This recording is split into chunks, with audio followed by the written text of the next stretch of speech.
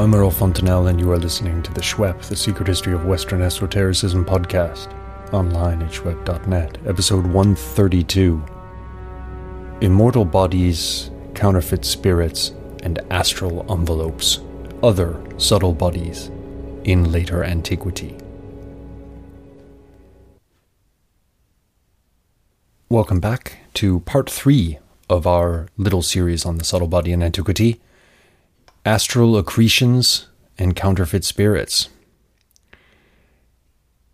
As we argued last time, it's not immediately clear that the entire range of evidence for a theory of astral accretions attaching to the soul in her descent into the body should be conflated in every case with the theory of the ochima pneuma. That discussion concentrated largely on philosophic Platonism and questioned some scholarship from the history of philosophy to do with late antique Platonist thinkers. In this episode, we shall be thinking much more in the realm of late antique religion, though, as has been wisely said by Garth Fowden, quote, "Students of late polytheism now increasingly recognize that there is no more an absolute distinction between philosophy and magic than between religion and magic." End of quote. So expect a lot of philosophical thought in this episode, as well as religious thought, and maybe even a sprinkling of the M word. Now, before we get into our astral bodies and counterfeit spirits, let's briefly discuss two linked concepts: astral fate and the so-called Gnostic archons. We've talked about both of these things in the podcast already, but it's always good to go over material again. In our discussion with Dylan Burns on fate, free will, and providence, you'll find that over in the Shwep Oddcast, we talked a bit about what fate was to late antique thinkers. And it was different things to different people. To some, from hardcore astrologers like Vettius Valens, to certain Hermetists, like the authors of Corpus Hermeticum 13, which we discussed in episodes 106 to 109, and shall have more to say about in this episode. For things like this, fate is really generated by the stars, and it either only operates down here in the sublunary realm, where all the powers of the stars are sort of concatenated, or in the cosmic region, so the entire region below the sphere of the fixed stars. So in the cosmos, in other words.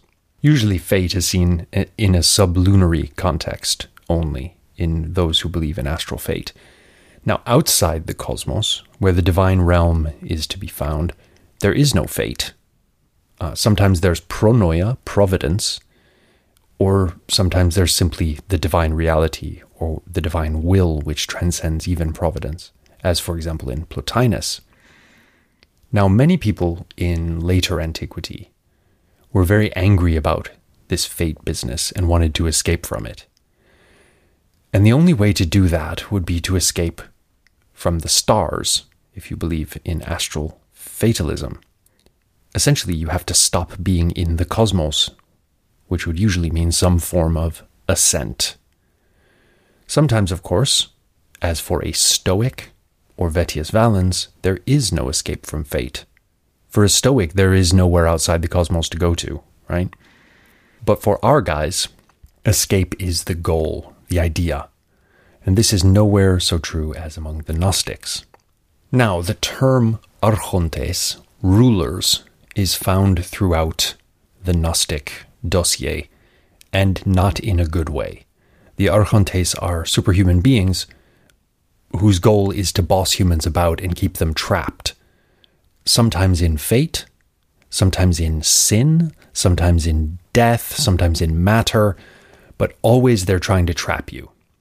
This is a bit of a cliche about Gnosticism, actually, but it's there in the texts. Indeed, it's one of the signs that people take to mean a text is Gnostic, which may indicate a circularity of argumentation. See our interview with Michael Williams in episode 80 for more on this. The idea being that if the definition of Gnostic is that you see evil archons, then everything with evil archons is going to be Gnostic.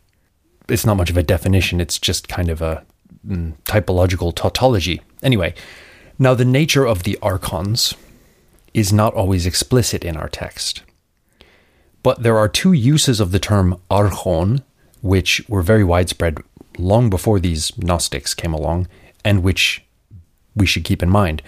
One meaning of archon is simply ruler, like a magistrate, a bureaucrat even. That's the everyday meaning, really. The other is a technical meaning in astrology.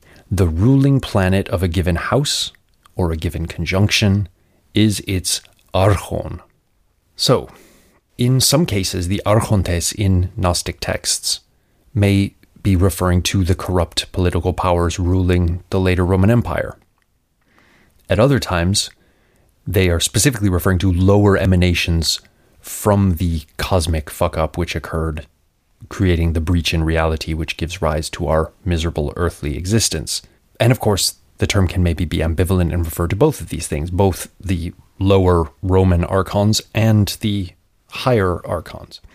Now, these archons may be astral, or they may not be astral in a given text. It's often unclear. But sometimes they are undeniably the stars, planets, sometimes the zodiac, whose powers generate fate. So sometimes the archons really are astral evil gods. This idea has astrological origins, at least in part, and astrological ideas about fate are surely a major ingredient in what the Gnostics are doing with their archons. Not necessarily technical astrology, not necessarily knowing horoscope drawing or anything like that, but just the kind of astrological thought that has filtered into Greco-Roman thinking about fate over hundreds of years, right? Nevertheless, it's not clear to me that in every text where we find archons, they're always to be read as primarily astral powers, nor is fate always a prominent theme in Gnostic writings, though it is overarchingly a prominent theme. Now, just for a bit of comparative perspective, we might look at the more general idea of angels that we find in Christian texts. Sometimes these are just angels. They're not really defined. They're just the messengers of God. At other times, they are made explicitly astral, each planet having an angelic intelligence, or each planetary sphere hosting its own rank of angels. We shall see this in our Christian esotericists going forward in the podcast. But the point is, you can't always tell what kind of angels are under discussion in a given text. Oh, 7 ranks of angels. That must mean these are astral angels corresponding to the planetary spheres. Not necessarily, right? So the same thing applies to the archontes. Sometimes they are certainly astral. These are planetary evil gods or generators of fate, which amounts to the same thing. Sometimes they're just vague rulers whom the Gnostic needs to escape from, usually through some kind of purification of the self from matter and evil pneuma, which is something we'll talk about later. And sometimes they're just, well, archons. We can't define who they are specifically any more than the appearance of the word angel in a Christian or Jewish text immediately tells us what kind of being we're meant to be dealing with. So anyway, that's fate and the archons, who are sometimes related to fate. We'll be coming back to those archons later. They can be very relevant when we turn to the Apocryphon of John, the Pistis Sophia, and the Great Basilides in a moment or two. But before we get there, we should turn to Hermes Trismegistus, whom we haven't seen for a minute on the podcast, because it's always a good idea to check in with Hermes. Looking for the origins of this theory of astral accretions is a thankless task. We can't really, I think, find a single origin. But if we could date the Corpus Hermeticum, we might be able to, because we find a lot of evidence for a theory of astral accretions in some of the Hermetic texts.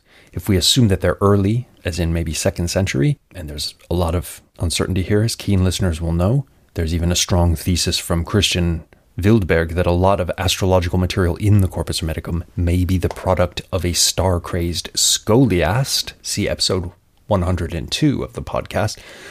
Nevertheless, if we can date the Hermetica and their astral theories to the 2nd century, we are probably looking at a religious school of thought which is at the head of a stream of thinking about astral accretions acquired during the descent of the soul, and correspondingly purifying the self from astral accretions in the process of ascent. Now, let's survey our evidence. We have tons of astral stuff in the Hermetica, as you know. The astral motions are signs of God's excellence, and they are also astral gods themselves. In Corpus Hermeticum 3-4, the planets are described as the cycling gods, which I imagine involves bicycles, but actually means that they cycle around in the heavens. At 11, 6-10, astral gods, Ogogo. This is standard Platonist cosmology based on Timaeus 41 and elsewhere in Plato. Not that necessarily the Hermetic authors are reading Plato, but if we want to look for the idea of astral gods in this way, we go back to the Timaeus. The Hermetica on Fate. In Stobaeus Hermeticum 7.3 and 27, Fate has power over bodies, but not souls. Very interesting. Stobaeus Hermeticum 12.2, Fate uses the stars as its instruments, right? So there's astral fate. In Corpus Hermeticum 16, 14-15, we have astral daimones who control embodied humans, and we have the idea of higher and lower souls.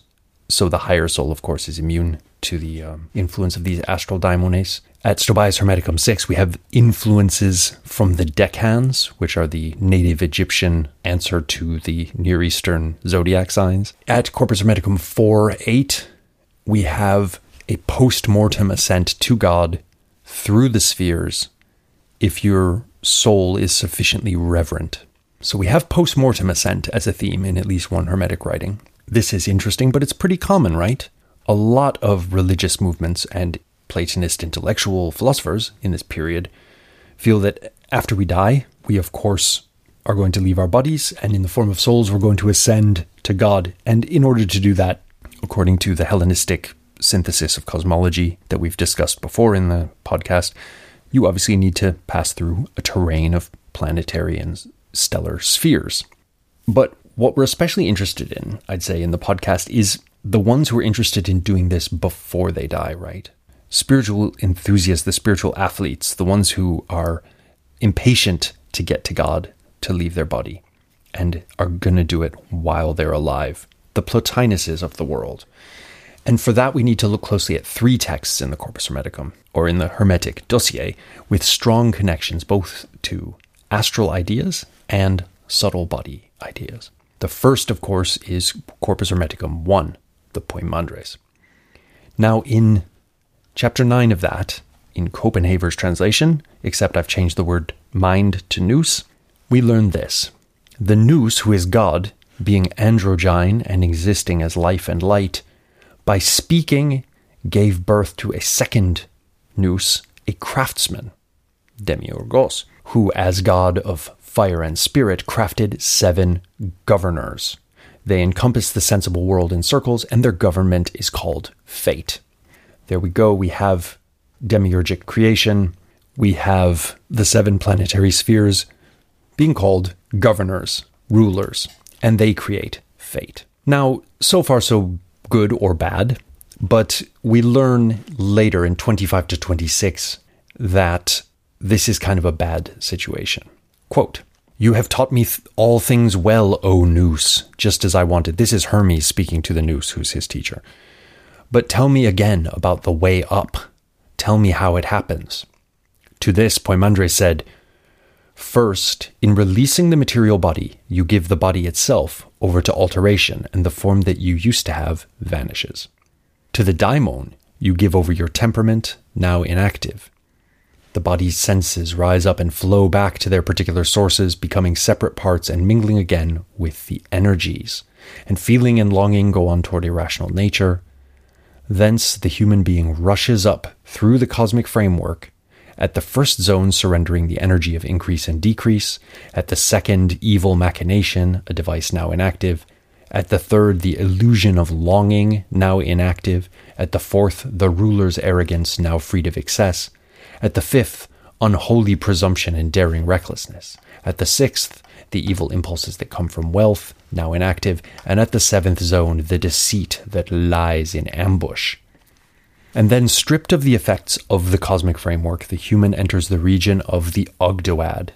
He has his own proper power, and along with the blessed, he hymns the Father." End of quote.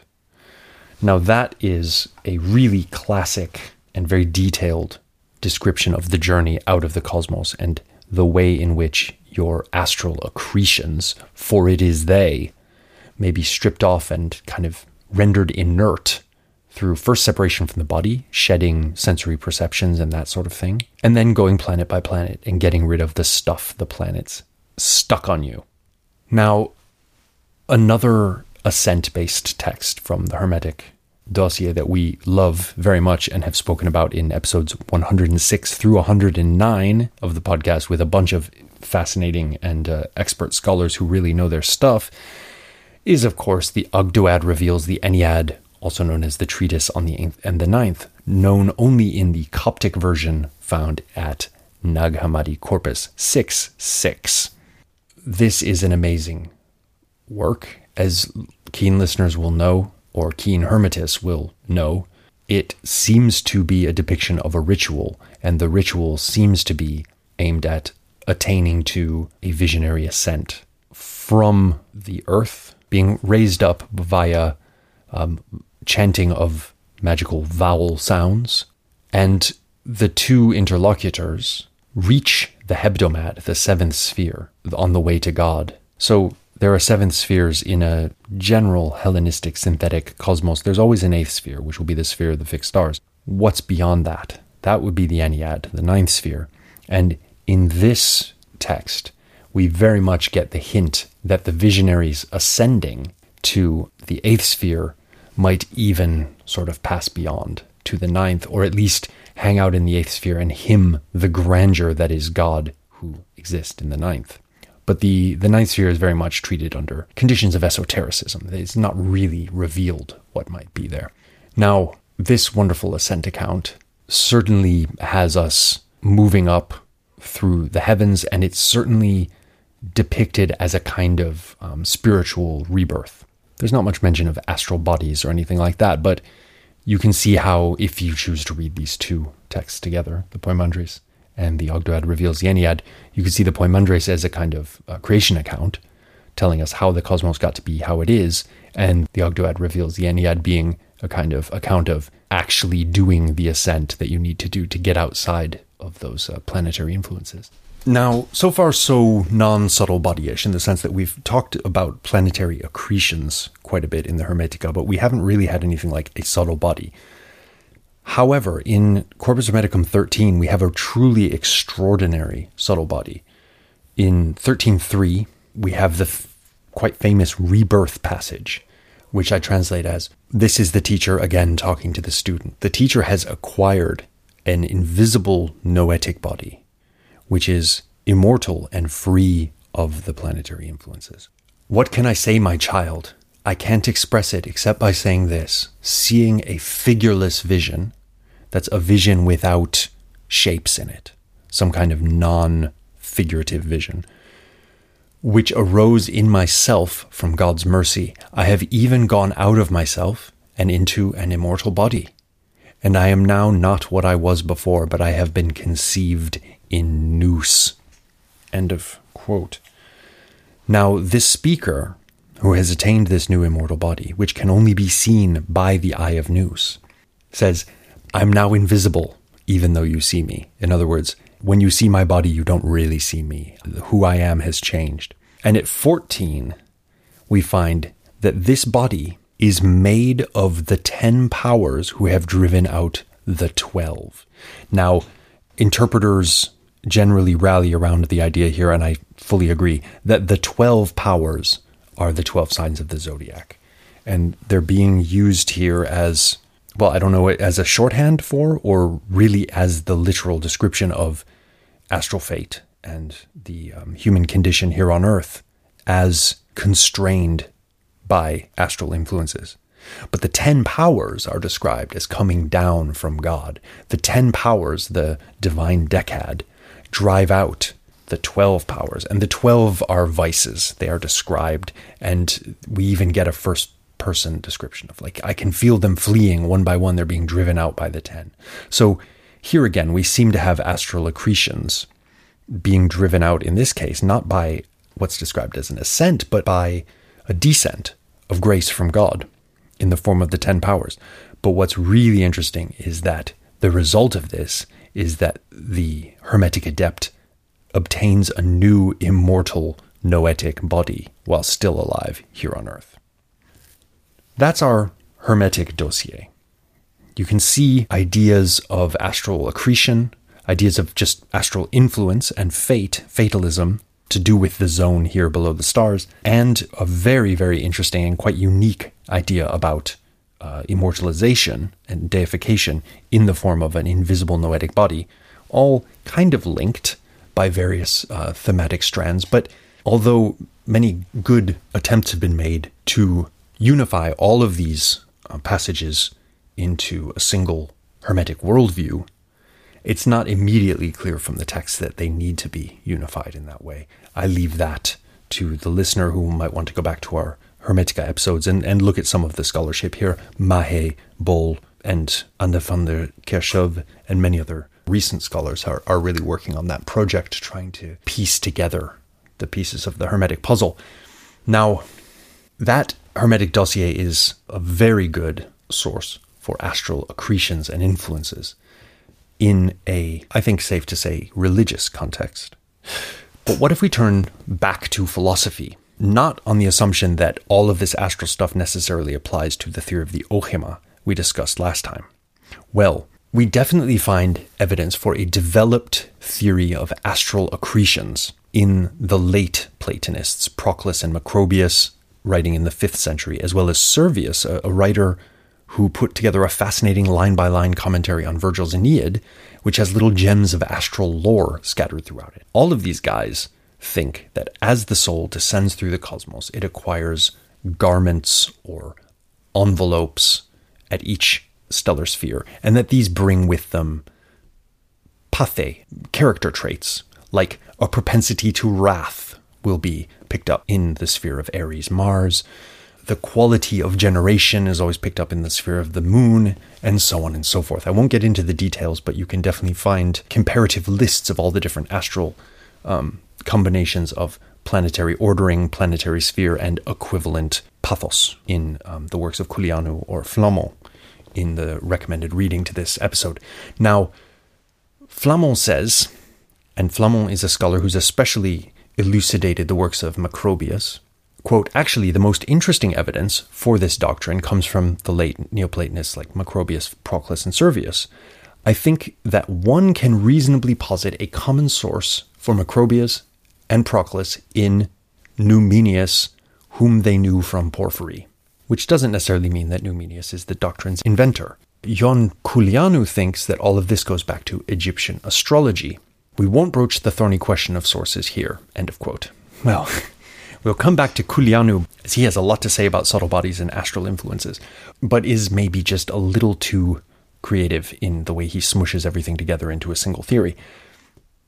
The question here, and I know that our listeners are gagging to know the answer to, is, does this theory go back to Numenius? We don't have, in the surviving fragments of Numenius, an account of astral accretions.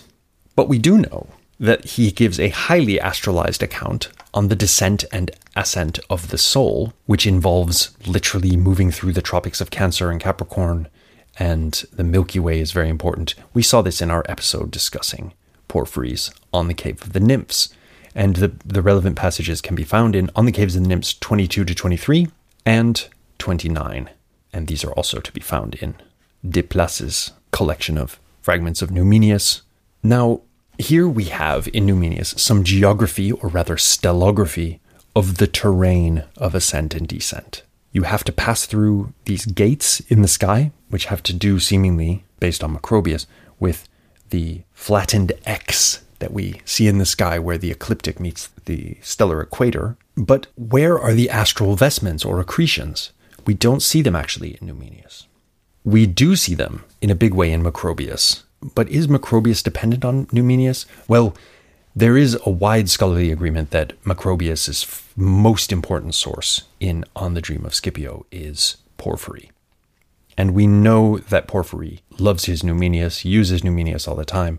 So there are arguments to be made that this idea must go back to Numenius. Perhaps we'll have time to get into this a bit more when we get to Macrobius. But for now, let's just quote a lovely bit of Macrobius. This is On the Dream of Scipio, Book 1, 12, 13 to 14, in Stahl's translation. The soul, having started on its downward course from the intersection of the zodiac and the Milky Way to the successive spheres lying beneath, as it passes through these spheres, not only takes on the aforementioned envelopment in each sphere by approaching a luminous body, but also acquires each of the attributes that it will exercise later. In the sphere of Saturn, it obtains reason and understanding, etc., all the way through the planets in the normal Chaldean order. I won't give the whole list of Pathé, but note here that, very importantly, Macrobius does connect the luminous body, which is described as an envelope, a kind of ochema pneuma, basically, with this, and says you also acquire each of the attributes that it will exercise later. So the process of obtaining increasingly dense pneumatic envelopes to the soul happens at the same time as acquiring these attributes. It doesn't say that they're the same process. When we turn to Proclus, we shall see that he also thinks much the same, and he also doesn't make them the same process. You acquire astral accretions, which he calls vestments, or chitones, clothing, shirts, as you come down, but you also acquire not one but two soul vehicles. So these aren't the same thing in the Platonists, in these late Platonists who have a very detailed theory of how all this stuff works.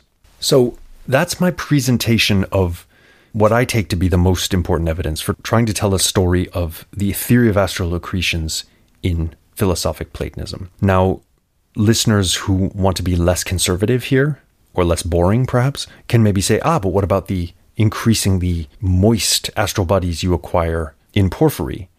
And what about the astral bodies found in Plotinus's theory? Though he doesn't talk about them much, he definitely talks about them. And I would say you're right, gentle listener, and you may well want to read all of this stuff into a single model.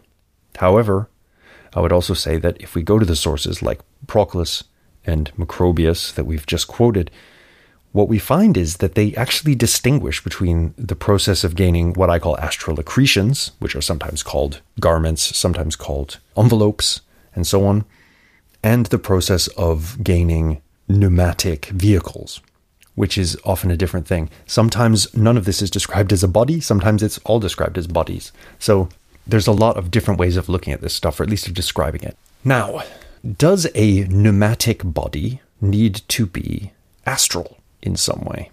This is a question that brings us back to the work of Ioan Culianu, the eccentric and somewhat wonderful scholar of religions, who wrote more about this ascent of the soul and subtle body stuff at the end of the 20th century than practically anyone else. Unfortunately, or frustratingly maybe, his books are brilliant, but also full of dodgy citations and hidden editorial choices, which when you go back to the sources reveal themselves not to be as self-evident as he claims. So for Culianu, the theory we're discussing of astral accretions acquired in descent, which you will then have to shed if your soul is going to ascend back to God, is the same idea as the ochema pneuma, which we discussed last time. Astral bodies, astral envelopes, vehicle of the soul, it's all one thing. And another thing he considers one thing, with his already pretty complex set of ideas, is the counterfeit spirit, or antimimon pneuma, found in Gnostic texts, or more specifically found in Basilides, the Pistis Sophia, and the Apocryphon of John, among many other places. So, by mushing all this stuff together, Culianu says, in an offhand sort of way, this theory, the theory that we find certainly in Porphyry, certainly in Macrobius, and certainly in Proclus, and perhaps also as far back as Numenius, the theory that as the soul passes through the stars, it picks up accretions in its descent into the body. This theory goes all the way back at least to Basilides. And all the Gnostic counterfeit pneumas and similar ilk, which we'll talk about in a minute, are just the other side of the coin represented by the quite positive takes on subtle bodies found, for example, in Plotinus and Porphyry. So the Gnostics are talking about the same thing, a sort of extra body, but they think it's an evil, bad, negative thing. Okay, back up, Culianu. Let's turn to our Basilides source, first of all. In Clement's Stromates Book 2, 112, Clement says, quote, "Those around Basilides are accustomed to call the passions attachments, pros artemata, and say that these exist as certain pneumata, spirits, pneumas, according to their essence, having been attached to the rational soul through some disorder or primal breach, and that still other bastard and foreign types of pneumata grow parasitically upon these, like pneumata of wolf, ape, lion, billy goat. Now, Culianu cites this passage without citing it, without giving the text, as evidence for astral accretions in Basilides.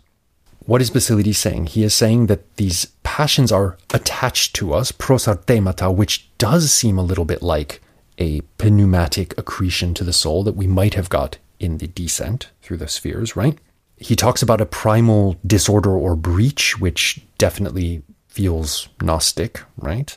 And then he talks about these other bastard foreign types of pneuma, which kind of get stuck on to this original foreign pneuma that we have. Now, here's the problem. He doesn't mention anything astral.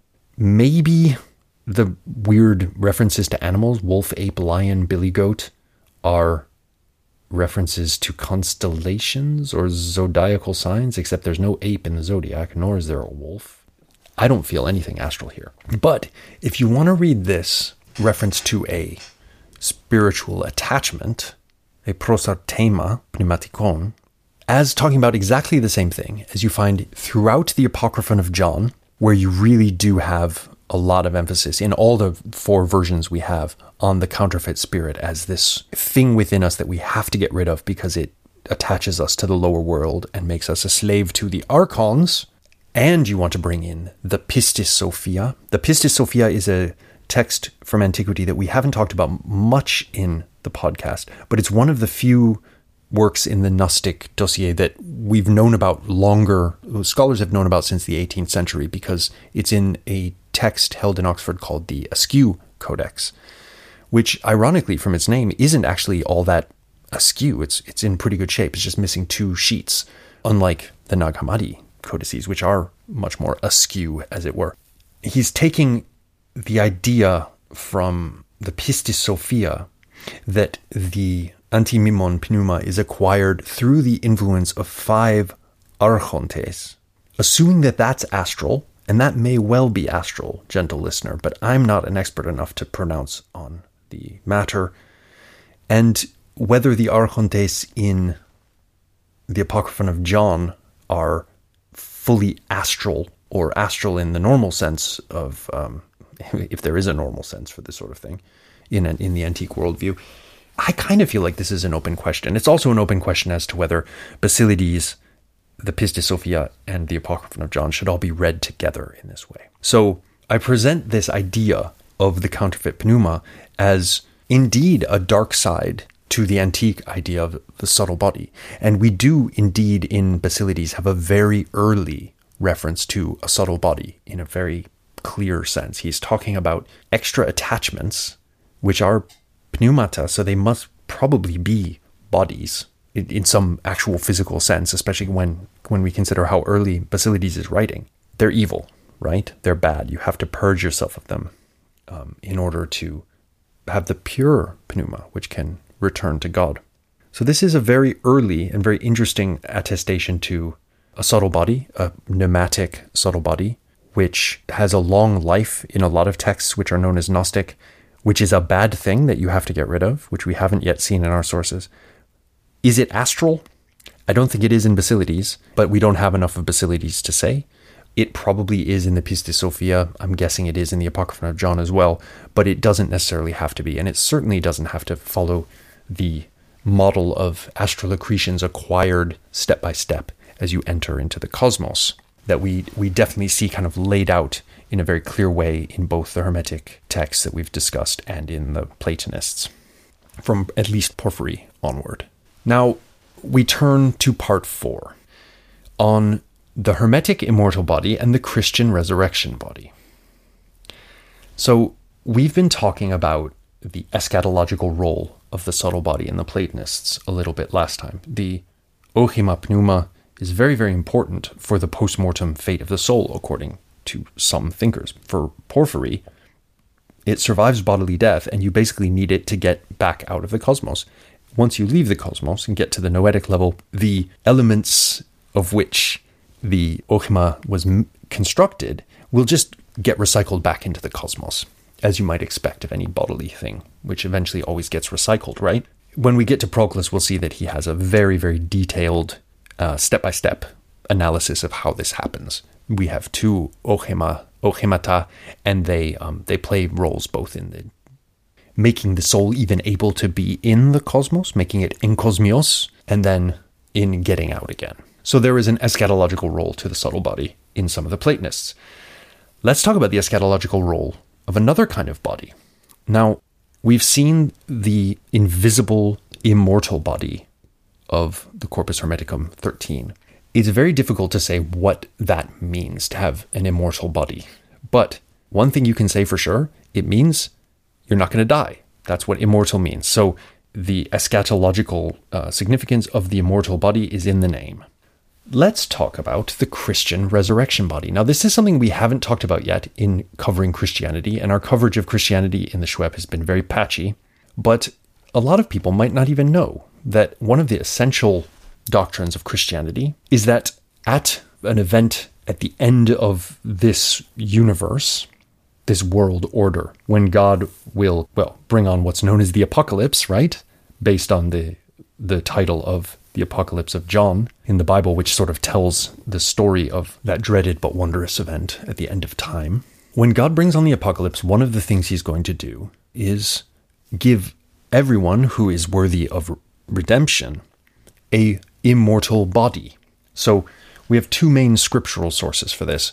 One is from Paul, and one is from the so-called synoptic gospels. Let's talk about Paul first, because Paul might actually be the earliest of these texts. We look for the Savior, the Lord Jesus Christ, who shall change our vile body, that it may be fashioned like unto his glorious body. That's the letter to the Philippians, 3:20-21. Someone will ask you, how are the dead raised up, and with what body do they come? This is first letter to the Corinthians. Well, the answer you should give them is that we started out with a natural body, physikon soma, but we're going to be raised up as a spiritual body, a pneumatikon soma. It will be incorruptible. So this is Paul. It's very clear that Paul thinks that at the end of time, God is going to raise us up and we're going to have a body, not a soul. We're in a different worldview here. We're not in a Platonist worldview where the body is the last thing you'd need in a final redemptive encounter with God. No, for Paul, just like for Basilides, incidentally, the part of you that is going to kind of dwell in God's presence is your pneuma. Obviously not the antimimon pneuma, the good pneuma. Now, let's look at the Synoptic Gospels. In Matthew 22:30, for in the resurrection they neither marry nor are given in marriage, but are as angels in heaven. At Mark 12:25 and at Luke 20:35-36, we have very similar statements about angelification. You cannot die anymore. You become an angel or an angel-like being, and you are resurrected at the end of time. Now, if you're a Christian in the early days trying to put all this together and come up with a doctrine, it's very clear from Paul that you're going to have not a free-floating soul or a soul liberated from the body, but you're going to have a spiritual body. And the spiritual body is going to be something like an angel. Okay, so far so good. Now, this presented a lot of theoretical difficulties for people, especially for people educated in Platonist philosophy, like the great Origen and St. Augustine, because to those educated in Platonist philosophy, the idea of pneuma, which is some kind of a body, or even a pneumatic body, being somehow superior to soul or being eternal, was just absurd. Everyone knew, everyone of a certain stamp of intellectual in the Roman Empire knew that souls last forever and are immortal, bodies do the opposite thing. We know that the great Origen, in many ways, supported the positions about Christian dogma that would become eventually known as orthodox. However, we also know he ran into trouble for some of his positions. We have two interesting bits of evidence from Origen about subtle body beliefs, which are relevant to this story. The first comes from the Contra Celsum. In this passage, he's actually in a very interesting conversation with refuting Celsus, in which Celsus has seemingly described Christian miraculous post-mortem visions as a case of sort of mass hysteria. Origen says, but Plato himself says that shadowy apparitions of men already dead have appeared to some people around tombs, which he says in the Phaedo, 81d, which is sort of the Platonic proof text for the existence of ghosts, which we saw Porphyry explaining through the soul's pneuma getting so moist through its attachment to earthly things that it actually becomes visible like a kind of misty ghost on the Cave of the Nymphs.